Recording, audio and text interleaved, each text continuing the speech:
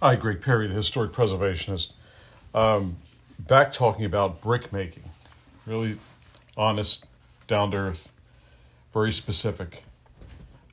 Today we're going to talk about brick making and burning, and we're going to include in this episode the difference in burning dry pressed and soft tempered clay brick, the theory of uniting particles of clay in a body to make a brick or for other purposes, and perfect dry pressed brick, which depends on the condition of the clay, and also a quick chat about the proper way to set a brick in a kiln for burning. Okay, so let's get started here. So as we recently said, that a brick properly made of dry pressed clay are highly superior to those made of soft tempered clay.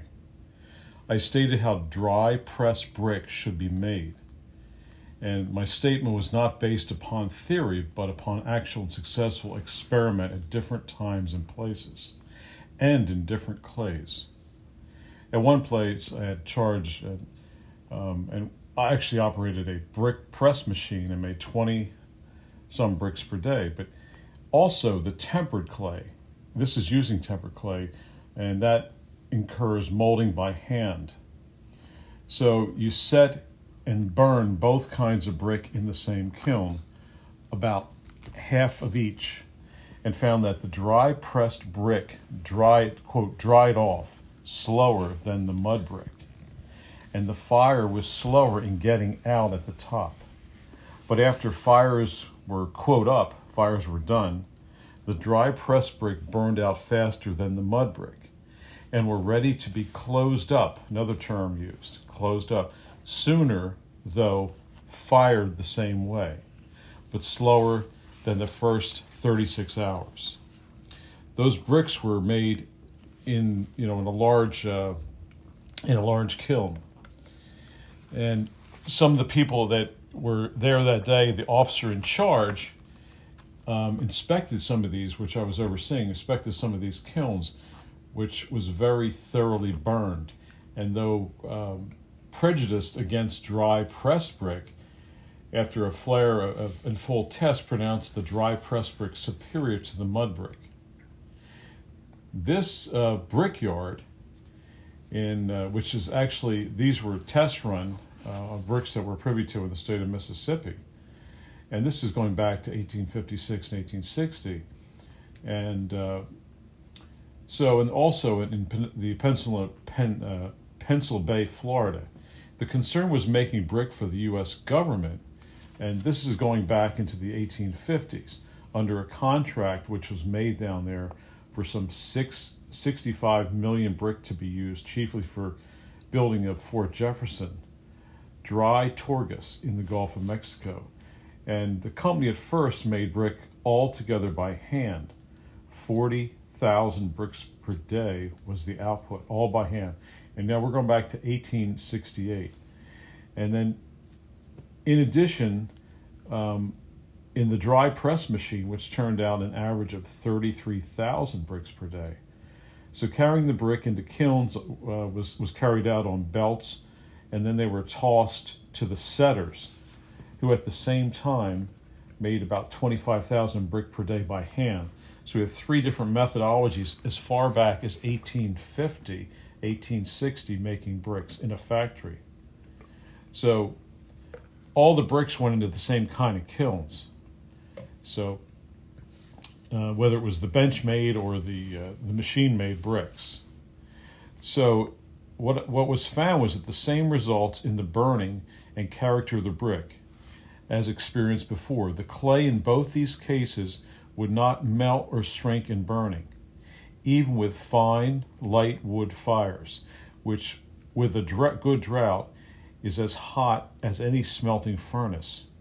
The dry press bricks were tested at Fort Jefferson and carried 50% more pressure than the best mud brick or the best samples that could be found. We found that it was made and burned of dry pressed brick in 7 different places. In 2, the clay with neither fuse nor shrink in burning. In the other 5, places of testing, the clay would fuse and settle in burning from 4 to 8 inches and took about 20% less wood or coal than the infusible clays. So let's talk about the theory of uniting particles of clay in a body, in this term we're talking about a brick. A brick made of soft plastic clay contains about 20 to 25% of water in weight. If the clay is strong or pure and thoroughly tempered, it will absorb about 30% of its weight in water when tempered soft enough for easy hand molding. It is evident then that the particles of clay, which are infinitesimally small, are surrounded by water to a certain extent, so that when a soft brick begins to get dry, a partial process of crystallization of the clay begins on the surface.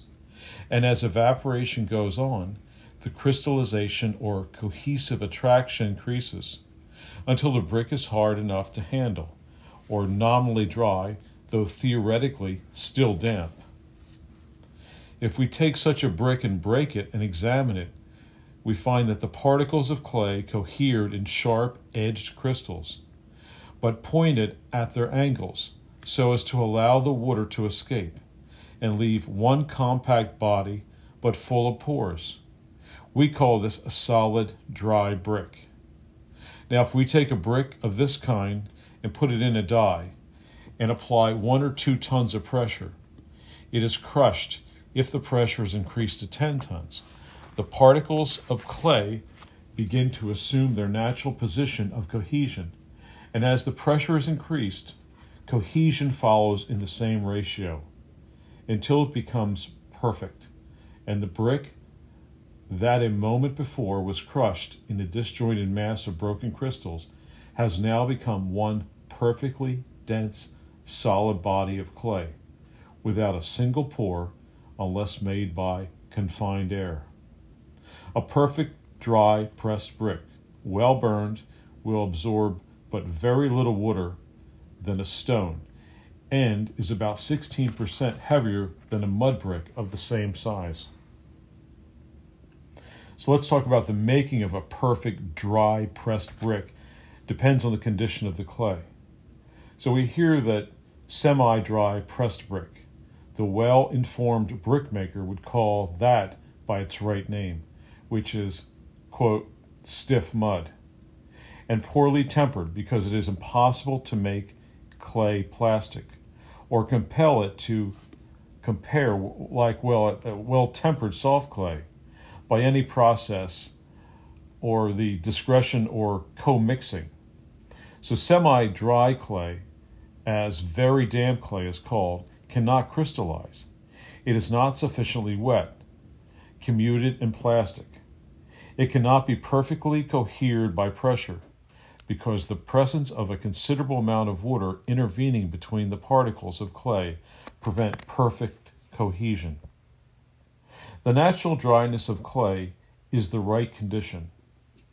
If clay can be spread out in the hot sun until it appears perfectly dry, it still retains a certain amount of water, and if perfectly pulverized, may be pressed into a solid body. But the moisture is not properly equalized until sun-dried clay has at least a week packed under a shed. Then it becomes pulverized and easily yields to the action of machinery when properly constructed. And a comparatively solid body is made, much more tenacious, hard, and strong, and less liable to warp or fuse by heat than if molded or tempered plastic clay. I know of a clay that has been worked in a manufacturing process, somewhere in the 1870s in a northern city in America, that they tried every possible way at a quite great expense to make floor tile to compete with the celebrated Menton English tile out of tempered, moldable clay, but failed at every experiment. At length, finding they could not get the secret from the English manufacturers, they were about to abandon the effort to accomplish the enterprise.